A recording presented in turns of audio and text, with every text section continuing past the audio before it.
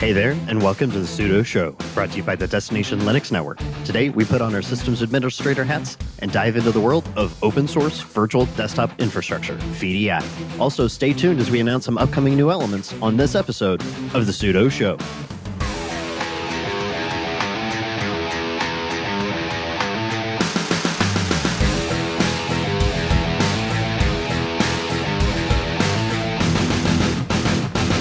Welcome to the Sudo Show, your home for all things enterprise open source. I'm Eric, the IT guy, and joining me every episode is my virtualized co-host, Brandon Johnson. How you doing today, buddy? I'm just getting pinged. And why? Why am I getting pinged?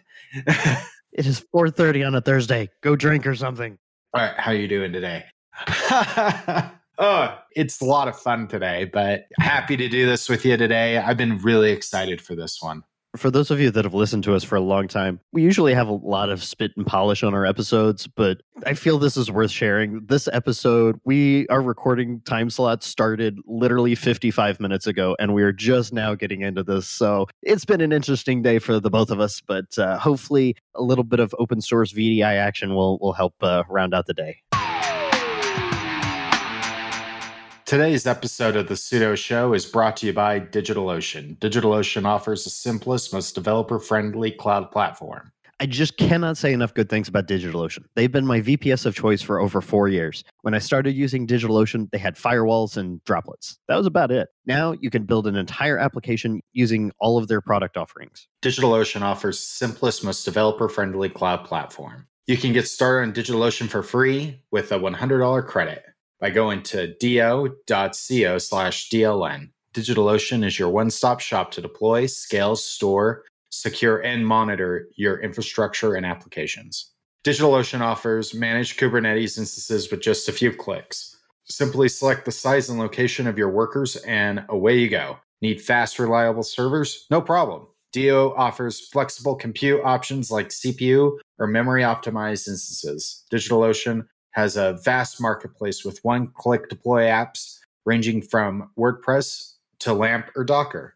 Finally, DO is home to the app platform. Let DigitalOcean manage your infrastructure, app libraries, and dependencies, leaving you to focus on developing and growing your application and your business. These are just a few of the services and features that we love so much about DigitalOcean. I just migrated my website to the app platform using static websites. And it was fantastic and easy to move. Not entirely convinced? Then try their services for yourself by going to do.co/DLN. You can create an account and receive a $100 credit good for 2 months. And thank you, DigitalOcean, for being a sponsor of the Destination Linux Network and for helping make this show possible. So Brandon and I started this podcast because we both tinker in our labs. We both have family members that aren't as technically savvy. And so one of the things that led us to start the Sudo Show was just these ideas and tinkering with our home labs and figuring out how would we manage an environment if we were doing this for business. As a former systems administrator, and Brandon is a former consultant and a little bit of everything, really. But one of the conversations we had recently, and we actually should have just recorded the conversation because that in and of itself would have been a great episode. But we were talking about virtualized desktops. Here at home, I've got a server rack. I've got a couple of servers. I'm upgrading the switches. And I've got 4 kids that are either in school or going to start school. And I've got a spouse and myself. And Brandon's got a family as well. And so the question came up, does everyone really need their own high-end, all-in-one tower anymore? Is that really necessary? And so the conversation kind of grew from there. It went from, well, maybe you could just throw a thin client down on each person's desk, and when they inevitably spill Kool-Aid on it, then it's really cheap to replace, and all the processing would be done down in the server room. We started looking for open source solutions, and what we came up with was a list of some tools that we feel are really beneficial to both our use cases and those of the enterprise. So some of the solutions that we looked at might fill our use cases, but could definitely be used in an enterprise scale environment as well. Brandon, if I remember correctly, you even worked with some VDI environments in your past life. Yeah, I've worked with a lot of proprietary ones, Citrix being probably the most known one that I've worked with in the past. And I also had a lot of discussions around using Red Hat virtualization with customers for desktop virtualization, which was actually one of the key use cases in the very early days of that product. In fact, I think more or less, like for basic virtual desktop use cases, it still does a very good job. So when I'm at home these days now with it, it's probably at the front of my mind is we have software that we use as a family, like whether that's like a Microsoft Office subscription or some other piece of software that we've purchased that runs on Windows, and I really don't want to have more than one Windows machine around. So that's where, for me, where VDI really comes in. It's not necessarily like I want to have a thin client for my daughter or my wife. If anything, they're going to want, and my wife especially is going to want a laptop. My daughter, it's a tablet, an iPad. Maybe someday, instead for doing homework and we're doing real work, thin client might make sense for my daughter. But it's most of the needs that I think of is I have one app that we need to access every once in a while, whether that's my wife needs to access it or myself, but we want to have our specific piece of hardware that we like to use. Like in my wife's case, a MacBook. In my case, my ThinkPad with Fedora or whatever device I'm in front of that day. Like it could be a MacBook, it could be a Windows box, but I don't want to install all my applications on those machines. Could also be one of your 14 tablets. Yep, exactly. I don't have that many tablets. I just have 6. That you're admitting to. So my use case is a little bit different than Brandon's. For the most part, I've been able to shuffle my workloads off to either web UIs or Flatpaks and RPMs on the Linux side. The one Windows box in the entire house is literally sitting on a separate SSD on my tower. And I literally only use that like once a month, once every 2 months, when a friend of mine wants to play a game that doesn't work under Steam or Proton for Steam Proton. Everything else is either in the web or I can get to as a Flatpak or some other option under Linux. I will say, though, that I am very intrigued by the idea of desktop virtualization for tablets. I'm very fond of my iPad Pro. Between battery life, screen size, and the keyboard, I can, depending on my workload for the day, I can literally take my iPad down to the kitchen, sit at the table, and work all day and be fairly productive. So we did some digging and we found a number of open source options. And we also found a few proprietary ones that kind of give us some ideas of where the open source community may be going. Because like Brandon, I worked with Citrix both on the application virtualization side as well as the desktop virtualization side. So that kind of flavored a lot of our conversation around some of these different tools and how it could help with both the enterprise and maybe with Brandon and my home labs here. So the first one Brandon already kind of alluded to was Red Hat virtualization. The upstream project of that, of course, is Overt. And if I'm not mistaken, that's what you're running in your home lab as a hypervisor, right? Yeah, so that's what I use for basically all my services I run at home, and also for testing things for work, things like that. What's great about Overt is it has the built-in broker so that a thin client can communicate to the Overt engine, which has a Spice broker, Spice proxy, and then it communicates to the hypervisors where the actual connection to Spice is made. I should actually clarify what that is. What Spice is, I will in a minute. And then present desktop. In this case, it's a full desktop. And also talk about a few other terms. You might hear virtual desktop infrastructure. That's VDI.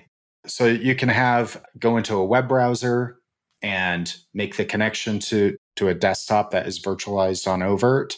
And the way Spice works, Spice is a remote desktop protocol for virtual desktop workloads. And that's open source. It's still in fairly active development, not as active as I'd like to see, but it is a good solution for basic virtual desktop use cases. specifically just getting an end user a desktop. So there are thin clients for this, or open source thin clients to make that broker actually work. I mean, Overt does some of it, but there are better tools that I've discovered later on that I think that do a lot better at this. Some of them are very specific on how they do it. Others are hypervisor or even just clear platform agnostic. So Overt was an interesting addition to our list, but like Brandon was just alluding to, it doesn't necessarily, it's not purpose built for desktop virtualization. It works great at that, especially while using a Spice broker. But there are some tools that are far better equipped to handle virtual desktops. To be honest, this is actually an area within technology that I'm surprised hasn't seen more attention, especially at the enterprise level. I mean, I worked for an organization that had all virtual desktop infrastructure. I was going to say, Eric, I kind of disagree with that. Like VDI has been huge, especially in banking. But thing that's really taken off that is a subset of VDI, which actually I think came first, is application virtualization, or also known as application streaming. So that's an interesting thought, because most of the organizations I worked at, with one exception, didn't have any application, or it didn't have any desktop virtualization. Several of them did have older proprietary, very specific use case application streams. So applications that weren't as easy to manage on 1,000 desktops would often be virtualized using something like Citrix, and then you just go to a web page and you can launch the application from there. But as far as full-blown desktop virtualization, I worked for an insurance company here in Kansas City that was all VDI. And since we haven't really defined what VDI is, I think this will be a good chance to kind of walk you through what that is and what that means. So VDI is to desktops as hypervisor is to bare metal servers.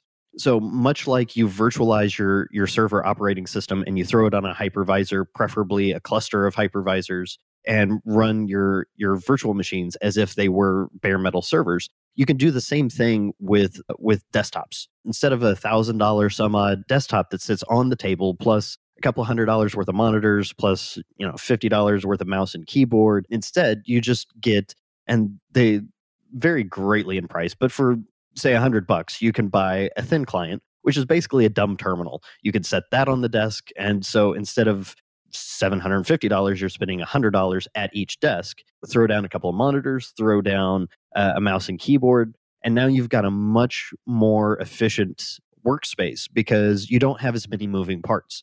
And a lot of companies, especially big enterprises, already have invested heavily in their network and in their server racks.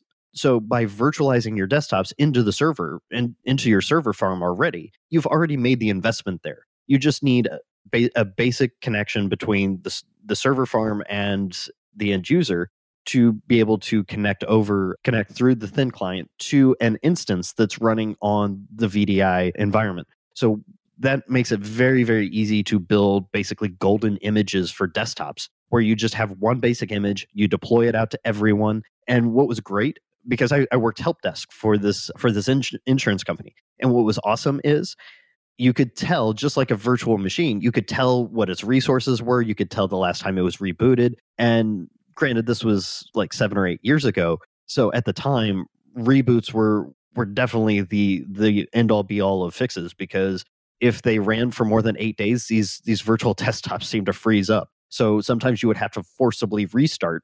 So it was easy to avoid that by just training people to reboot their VDIs before they go home from work on Friday afternoons. So it made for a very efficient workspace. And what was great is only a few people actually needed a laptop to connect back into work. And what was awesome is they didn't do a lot of the work on their laptop. Instead, all they do is open up the VPN connection, then connect back into the exact same VDI instance that they've been using all along. And not to mention that when you do actually break your VDI, it is so easy to delete it and redeploy it from that golden image and get back up and running, because all of your home file data or all your user directory data is stored off on a storage server somewhere and presented to the VDI environment. So that's a long-winded explanation, but it really makes desktop management much, much easier. It's not just about desktop management, too. It's also about security, because the data doesn't leave the data center. If you're using like a thin top type solution, meaning a thin laptop that really doesn't have much of an OS on it, but it does have the ability to connect back to a virtual desktop, your data is not on that laptop, it's somewhere else. In some cases, those do cache it, that like it's cached data and it's encrypted usually. So it definitely reduces risk. It's a great solution. It's more difficult for remote users, especially with slow internet connections, but great for task workers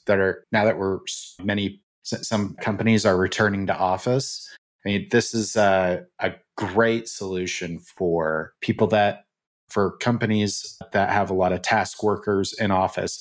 Great for call center use cases, in my opinion. Great for secretaries. Great for anyone that whose job does not require them to leave the office. Is really one of the key use cases I see for VDI. Well, and I think this is one of the rare situations where security and performance go hand in hand, because you said it. The data never leaves the data center. So something that has gotten more attention since my days at that insurance company is that big data is everywhere. And so there's business analysts that have to sift through hundreds of gigs of data now. None of that has to leave the data center because it's all virtualized. So you can have your virtual desktop that talks to your virtual application server to process all of that data. And none of that has to go over the wire anymore. The only thing that's actually coming down the wire to you, the end user, is just the display stream from your desktop. Yeah, exactly. Now, a lot of these solutions actually used in the enterprise are proprietary. I mean, that the most common is VMware with VMware Horizon and the Citrix with Zen Desktop and Zen App. And they're really, from my perspective. And even AWS, I think they have workspaces. Yeah, and AWS with workspaces, and Microsoft has their own solution on Azure as well. There are two variations of VDI is really how I see it, or at least the two subsets. There could be, some say there could be a few others, but depends on who you ask. VDI in the traditional sense is you need a virtual desktop, a full like Windows desktop or Linux desktop, and you want to deliver things to a task worker, as I already mentioned. Or the application streaming. Application streaming is just, I want to get an application to an end user, and I don't necessarily want to install the application fully on that end device. There are very few open source solutions out there that solve this. But let's start with the VDI use case. I need a full desktop. I don't want to do application streaming. I just want to do full desktop. As I mentioned, Overt does that fairly well. You can get thin clients for that, and they're also open source solutions, so you can build your own thin client. And I'll have those in the show notes. But the first one, and one of the ones I asked Eric to look at, was a solution called Rivada. And I've looked at this in the past, and what's interesting about it is you just use KVM hypervisors, and it just manages the deployment of your desktops there, and it handles the broker, the Spice broker, because it uses Spice underneath the covers. Or if you're using Windows, you can use RDP.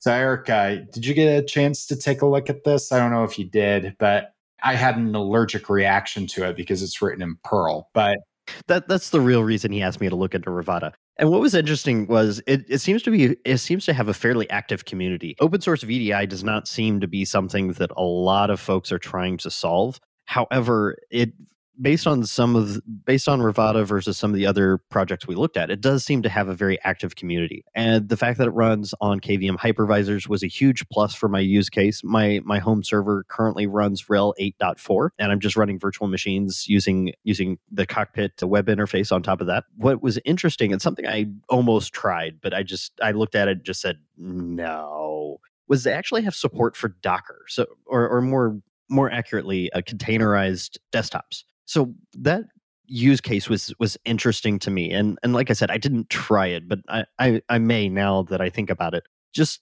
the fact that you could spin up multiple containers and run an entire desktop out of it, especially from an enterprise perspective, that begs a question. Could this eventually be supported under something like Kubernetes or OpenShift? So that, I mean, we've got KubeVirt, we've got the actual container orchestration, and I mentioned KubeVirt. So now Kubernetes can manage virtual machines. So now with something like Rivada, could you deploy your entire fleet of desktop instances using Kubernetes and just schedule everything? It's an interesting use case, and it'd be something worth exploring. But I also have a bit of allergies with Perl, so I'm curious how that would scale over the long haul. But it was definitely an interesting project, and huge kudos for it being a very active community. Yeah, that's one of the things that attracted me to it. I installed it. I did install it. I didn't try anything with the Docker support. But what's great about it, and we'll also talk about another one that's very similar, is it just uses libvirt KVM. So you need to do something that's very virtual desktop focused. I think Rivada is a great solution. Because it just uses KVM and it manages KVM. But you can also continue to manage KVM the way you use, like whether if you're using Cockpit or if you're using Virt Manager or Versh. You can continue to do it that way, but you have this nice front end for end users to interact with. I really thought Rivada was a great solution for that. If you're already working with KVM and you're looking for a solution to do virtual desktops like this. The next one I think was Flex VDI. And this is one I've ran across for several years. I had it implemented at one point. One of the reasons why I liked it is because it had an iOS app and also an Android app. I didn't see that on their website, but I'm pretty sure I still have it installed on my iPad. I just never deleted it. But so I'm sure the app still works, but it's there. It is available. It does seem to be available. And I really like the idea of being able to interact with a Linux desktop on my iPad. Did you get a chance to take a look at Flex? One of the pros is that, like Rivada, it supports a KVM infrastructure, which really lends itself well to most open source based hypervisors. One of the cons, though, was that I'm curious as to the overall. I don't want to say it's a con, but something that's concerning is that it only supports RHEL 7 as a management host. So it that may or may not affect RHEL 8 or other RHEL-like platforms, but it begs the question as to how active is the community? What does their development life cycle look like right now? Oh, they have had a lot of recent releases, so it is active. My only concern is not all the code seems to be on GitHub, so that's something I'd like to see remedied. The iOS client is on GitHub, so that was good to see. I would like to see more from this project because it is a good project. They do a really good job with what they do. The KVM host can be anything. That's what I really like about it. It's just the management. The management node is RHEL 7. Hopefully we'll see a release soon that supports RHEL 8. So, I mean, this is really appealing, especially for my personal specific use case. I live on my iPad Pro. I actually don't run a lot of my communication apps on my desktop, like Telegram or Matrix. Most of the time, I'm responding to emails or responding to chats on my iPad sitting next to my desk. So it's really easy to just reach over, set do not disturb, and just keep working on my desktop. But if I could have all of my desktop apps, like if I could run all the post-processing and the packaging for this show to get it uploaded to our podcast aggregator from my iPad while still enjoying all the horsepower that comes with a full-fledged desktop, to me that would be like utopia. To be able to do those heavy video encoding or audio encoding tasks from my iPad while I'm sitting out on our back deck while my wife's smoking steaks and I can sit out there and get some work done. You can tell I've really thought this through. So Flex VDI is definitely going to stay on my radar. But I would think that the most attractive solution that we came across was probably OpenUDS, predominantly because there is, I believe it's Enterprise UDS, or there was a paid solution. It ties in very well with a hypervisor called XNG, which is kind of an older fork of Citrix Xen server. And so if you deployed the hypervisor, deployed open either enterprise UDS or open UDS, they work very well together. The UI was beautiful, and it supports a number of different hypervisors beyond just KVM. Yeah, it integrates very well with Zen, with XNG. Also integrates with Overt. So OpenUDS is actually a pretty new open source project. The source code just landed on GitHub publicly not that long ago. I have played with it. The UI, I wouldn't call it beautiful, Eric, but it is very, very nice to use. Supports Windows and Linux desktops. And also it has an added bonus. It also does application virtualization. So I can do application streaming. And it's something I haven't done yet with it. It's something I've kicked the tires on.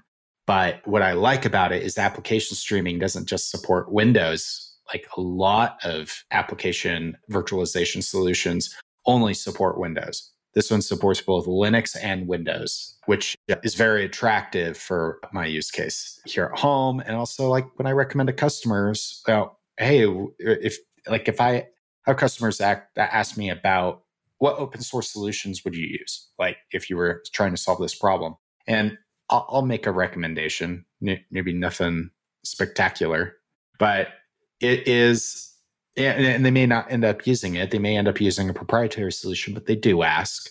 And so I'm always up to date on these things. And OpenUDS is by far the most feature rich. OpenUDS could use more documentation.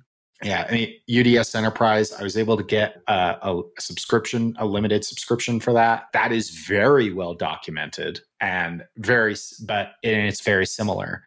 So OpenUDS may deserve some attention from our audience because, granted, we haven't talked to anyone at the UDS organization itself. This is just a guess based on timelines and documentation. It seems like they've worked on their proprietary platform for a long time and have recently decided to open source it. So I'm not sure what percentage of it's open source now between Enterprise UDS and Open UDS, but like Brandon said, there's been a ton of activity and it's not been out in the public realm for very long. So I'm hoping that maybe this is a proprietary application that is now going open source that we as an open source enterprise focused community can get behind and get some people that are open source first, kicking the tires, trying things out, submitting bugs, and really just basically score one for the home team, really to just get another organization to understand the value of open source first.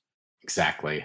Before we get into I'm going to call the poor man's application streaming, I wanted to give a shout out. There was a shout out to them on Destination Linux a couple weeks ago, and that's shells.com. So shells.com is a desktop as a service cloud solution that delivers Linux virtual desktops, which I think is really cool. This is essentially the open source. The solution itself, I don't think is open source, so like underneath the covers, but it is Linux first desktop solution, cloud desktop solution. If we were still traveling like pre-2020, I could definitely see myself using this as a workstation on the go. Instead of trying to VPN back to my house, I could just set up a basic desktop with some of the basic tools that I need most frequently and just use shells.com. And I believe they even have mobile applications as well. And then if you're on a laptop and you are traveling, then they have a really good browser-based integration as well. So, I mean, kudos to shells.com. This is a really cool idea and definitely one that we're going to keep our eyes on. Yeah. And it looks like Windows support's coming as well. So that's interesting to me as well. But what I really like about it is if I was traveling the way I was, I would have one up while I'm on the road. I'd have it automatically VPN back to my house. And just so I had that secure tunnel. And then I can just use my work laptop to interact with my home stuff. So one less thing to carry type of a thing. But I think that's a great solution. Big shout out to the shells.com team. So I want to put in my 2 cents, but I'm really curious about your experience overall. And we intentionally didn't talk about this in the pre-show just so we could kind of get that initial impression. looking at all these different solutions, we had varying levels of success getting them installed and running in our home labs. We had varying levels of usability and documentation. But I think the one major thing that is missing across the board that I would be anxious to see is GPU support. That's one of the things that is definitely missing in a lot of these. But I have a data center GPU that I have available, and AMD graphics drivers work very well from what I can tell with VirtIO GPU. So, and some of that ends up on the GPU anyway. And a lot of these solutions, because they're just using KVM, they just use what's there. So you can use the VirtIO GPU driver versus just doing PCI pass-through. So at least you can get better performance, and at least in some cases 3D accelerated performance. You're not going to game on these. With that, you're going to want to do GPU pass-through for that. But it's still a really good way of getting performant desktop, and these automatically inherit it. What about yourself? What were your overall impressions?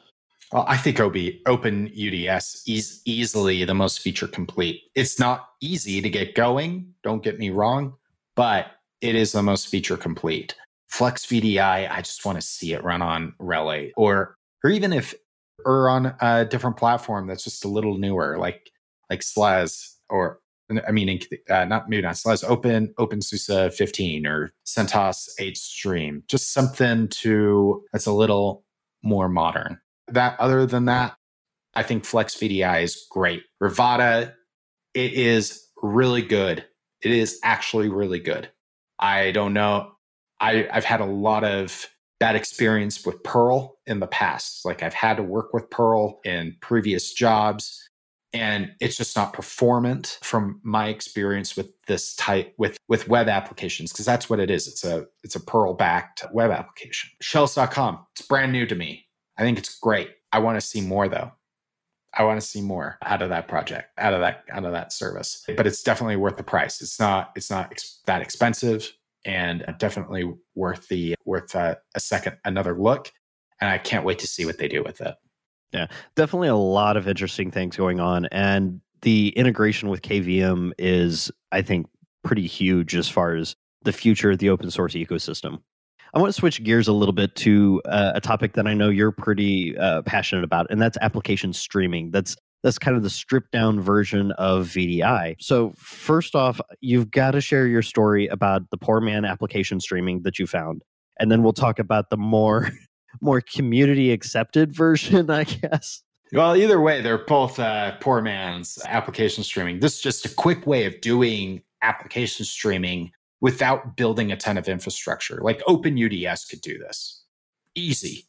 No problem. It's just you have to get OpenUDS running, right? And I think so I found this was featured on the Linux subreddit and a couple other, and then a few publications. And it's essentially a set of scripts called WinApps. It's WinApps. So WinApps, you execute it on your Linux box, and it's expecting RDP, specific version of an RDP client, and on your system. And then it connects to either a local KVM, your local KVM that with a Windows virtual machine, or it can be a remote one, and it will discover the applications that are installed now that on this Windows virtual machine, and create icons in GNOME, or it just creates application entries in GNOME or in KDE. What I thought was really cool about this is it just took a registry hack. I don't know if this goes against Microsoft terms of service, but I love it. It's great. If I need Microsoft Word, I don't need to tweak Wine to make it work, or fight with Wine. Don't need to do any of the fighting with Wine to make Microsoft Word or PowerPoint work. I can now just connect back to a Windows 10 box that I have Microsoft Office installed on, and start up the application I need. And I love it. It's just using RDP, and it runs like it's a full application on my desktop because it's passing my home directory over through RDP, so I can save directly to my local machine. It's very performant because it's using RDP. RDP is very, very performant, and I don't have to implement much. I have to do a registry hack and run a script. It just made my life very easy. Unlike OpenUDS, I need Windows Server. Like a Windows Server, I need with OpenUDS, I need Windows Server. And with WinApps, I just use Windows 10. It's done. So probably not something we recommend to the enterprise systems administrator, but absolutely not. For home application streaming, it definitely, especially for those one or two applications that don't work under Wine or don't have or you have some kind of requirements. Like we have folks that we interact with on occasion that it's DocX or nothing, and LibreOffice gets you most of the way there, but not quite. But there is a Linux-only alternative that I think is really, really it's sweet, man. It is. There's a Linux-only alternative to this that I think is really effective and is kind of becoming more and more the standard in the space, and that's X2Go. Yeah, so I first learned about X2Go because of Noah. And what X2Go is great at doing, I need a full virtual desktop. I need to get to a Linux desktop. But one of the things that it has in there is a feature called published applications. So you can connect to a remote Linux box and just run the applications. You don't pull up a full desktop. You just run the applications. And that's a great way of having an application that you want remote, that maybe you don't want to install on every machine. Maybe it's just something you use every once in a while. I love it. I think it's a great way of getting certain applications on my machine. And in some cases, I have 2 element personas. And I have an element application running on a Fedora server in my lab, and then the one that's on my local machine. Yeah, I mean, it's a great utility, and I actually want to try and performance test it a little bit and see how heavy of an application. So, for instance, if I'm doing something video intensive on my desktop, I want to see if I can take my Lenovo X1 and go sit on the couch in the living room and use X2Go to connect back to my desktop. So I have the full resources of my desktop, but I can sit on the couch and be lazy and still get that work done. So maybe that's something I'll try and report back. Yeah, I think it's great. I haven't done anything heavy like video editing or anything like that, but I do think it's a good solution. And it works great on your local LAN. It even works over Wi-Fi. Same with WinApps because it's just using RDP, as I mentioned. So there you have it. I mean, there's, like Brandon said, to kind of sum up, there's 2 real approaches to this space, and that's a full VDI, that's a full desktop space, and then there's the application streaming space.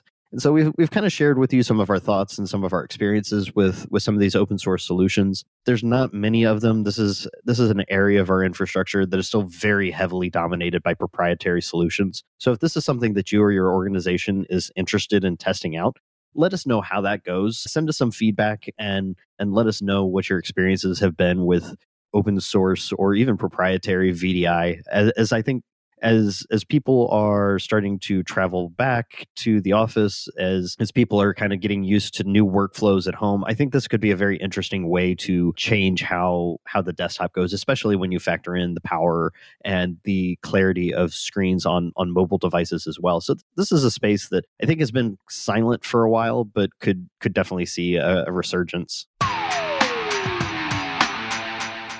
Today's episode is brought to you by Bitwarden. Bitwarden is the easiest and safest way for individuals, teams, and business organizations to store, share, and sync sensitive data. You can go to bitwarden.com/DLN to check out this amazing open source password manager. You may or may not know it, but websites and apps are under attack every single day. And because of this, we're seeing a rise in security breaches like we've never seen. When you reuse the same passwords across many websites, hackers thank you because they can easily access your email, bank, and other important accounts. This is why security experts recommend that you use a different, randomly generated password for every online account.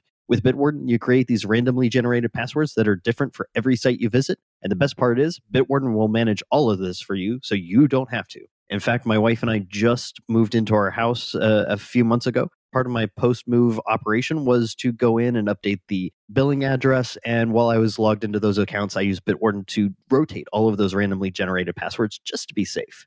What's great is Bitwarden works across all of your devices, from mobile, desktop, browser plugins, and even on the command line. We're all big fans of Bitwarden, and one of the reasons is the great service. But trust is a very important factor for a password manager. So how does Bitwarden prove they can be trusted? Bitwarden is 100% open source. That's right, 100% open source, so everyone is free to review, audit, and contribute to the Bitwarden codebase. If you want to self-host it, you can even do that. If you want to make the smart move, like many of the awesome people in the community have, then check out bitwarden.com/DLN and get started for free. If you're like me, though, you'll want to show your appreciation by signing up for the premium edition, especially when the premium edition starts only at $10 a year. That's right, just $10 a year. Thank you to Bitwarden for being a sponsor of the Sudo Show and the entire Destination Linux network. So we just passed episode 25, and that some would say that's a milestone. We're a quarter of the way to 100. So we haven't done this lately, Brandon. We've been very focused on interviews and very hyper-focused on topics. We haven't taken some time lately to just take a step back and talk about kind of the state of the show. We've just passed 25 episodes, and in a few weeks, we'll be celebrating our first birthday as a podcast. So we just want to kind of step back. And we've got a couple of asks of your listeners, but we also wanted to announce a couple of things that we've been working on that we're really excited about. So first off, I wanted to point out Sudo Hangouts. We've had 2 of these sessions. They've both been great. It's completely different than a recording or some kind of a live episode, because instead it's just a bunch of technologists hanging out. The first time around, we actually had somebody who literally brought a couple of drinks, so it was kind of like a happy hour, like a virtual happy hour. So it's just an hour here and there, and we're trying to float the time and the day of the week. That way, different people in different time zones working different types of jobs can just jump on, hang out. There's no agenda, there's no script, there's no sponsors. It's literally just a chance to network with folks all over the globe, people that have a love for Linux and open source and the enterprise, just like all of you and just like us. It's been a great time. Yeah, Sudo Hangouts has been a lot of fun, and we want to do that at least once a quarter, if not more often. I would love for all our fans to come and join us for a hangout. But one of the things that I am really, really excited about, and it's been a lot of work coming, is Sudo Labs. So what is Sudo Labs? So Sudo Labs is the content that does not fit into an audio-only podcast like Sudo Show is. So Eric and I will be taking some of the solutions that we have talked about on the show, whether if it's a VDI solution like we talked about today, we'll produce some video content around it, how to install it, how it works, or even just like an architecture deep dive into a piece of technology. Like, I've been asked, what's the difference between the Xen hypervisor and KVM? Like, going deep into those topics and just whiteboarding them. And that is one of the big things this has been a big focus for me for the last a couple months to get that ready. And that'll be coming out later this year.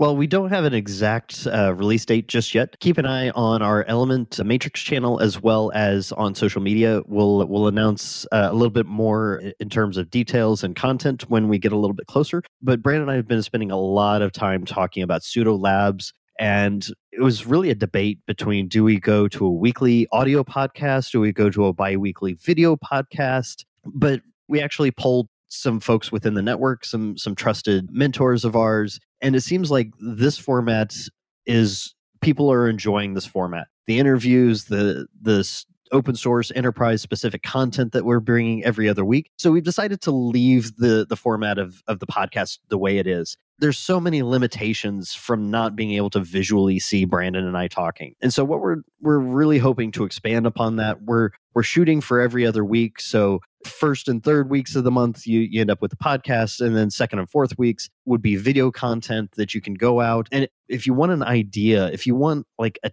sampling of what we're hoping to do, go back and listen to the episode where we interviewed Chris Saltis, the CEO of Mist. And then a few weeks later, Brandon released this awesome, I think it was just shy of 15-minute overview of how to get started with Mist and DigitalOcean.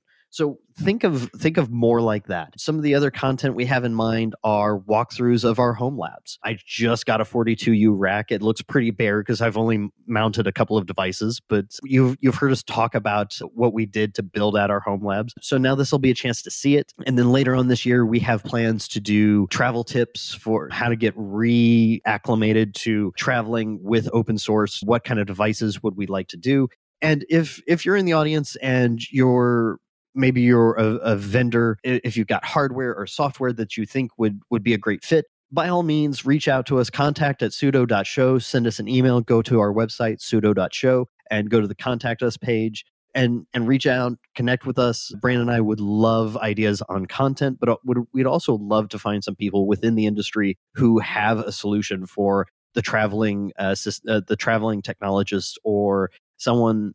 If you have something that would be great for video content, reach out to us. Let us know. Let's get on the schedule. And like we said, there'll be more to come in the coming weeks as far as when this will start. But I think we're shooting for about Q3, maybe a little sooner, depending on how all the different pieces come together. But Sudo Labs, Sudo Hangouts, Sudo Show, we've got our own little Sudoverse going on here, don't you think? Exactly. You brought up getting ready to travel again. When I get it, we'll be doing reviews of any devices we get, like whether if that's the Librem 5, if I ever get it. Shots fired. I'll definitely be talking about Purism Librem 5 if I get it. The post-market, I got this, the post-market edition of the PinePhone, which is currently running Fedora, of course. Nothing less than Fedora for me. And talking about how these actually work day to day. I mean, as someone that travels a lot. What we also want to do is keep a focus on the enterprise as well. So while we want to talk about how to survive as a technologist with a love for Linux and open source, we also want to provide a slightly different angle, and that's how could you deploy a solution like this at an enterprise, at a company level. So we're not going to try and compete with a lot of the other Linux content out there, because there's tons of content for the hobbyist, for the individual, for the education space. So we don't want to take away from that.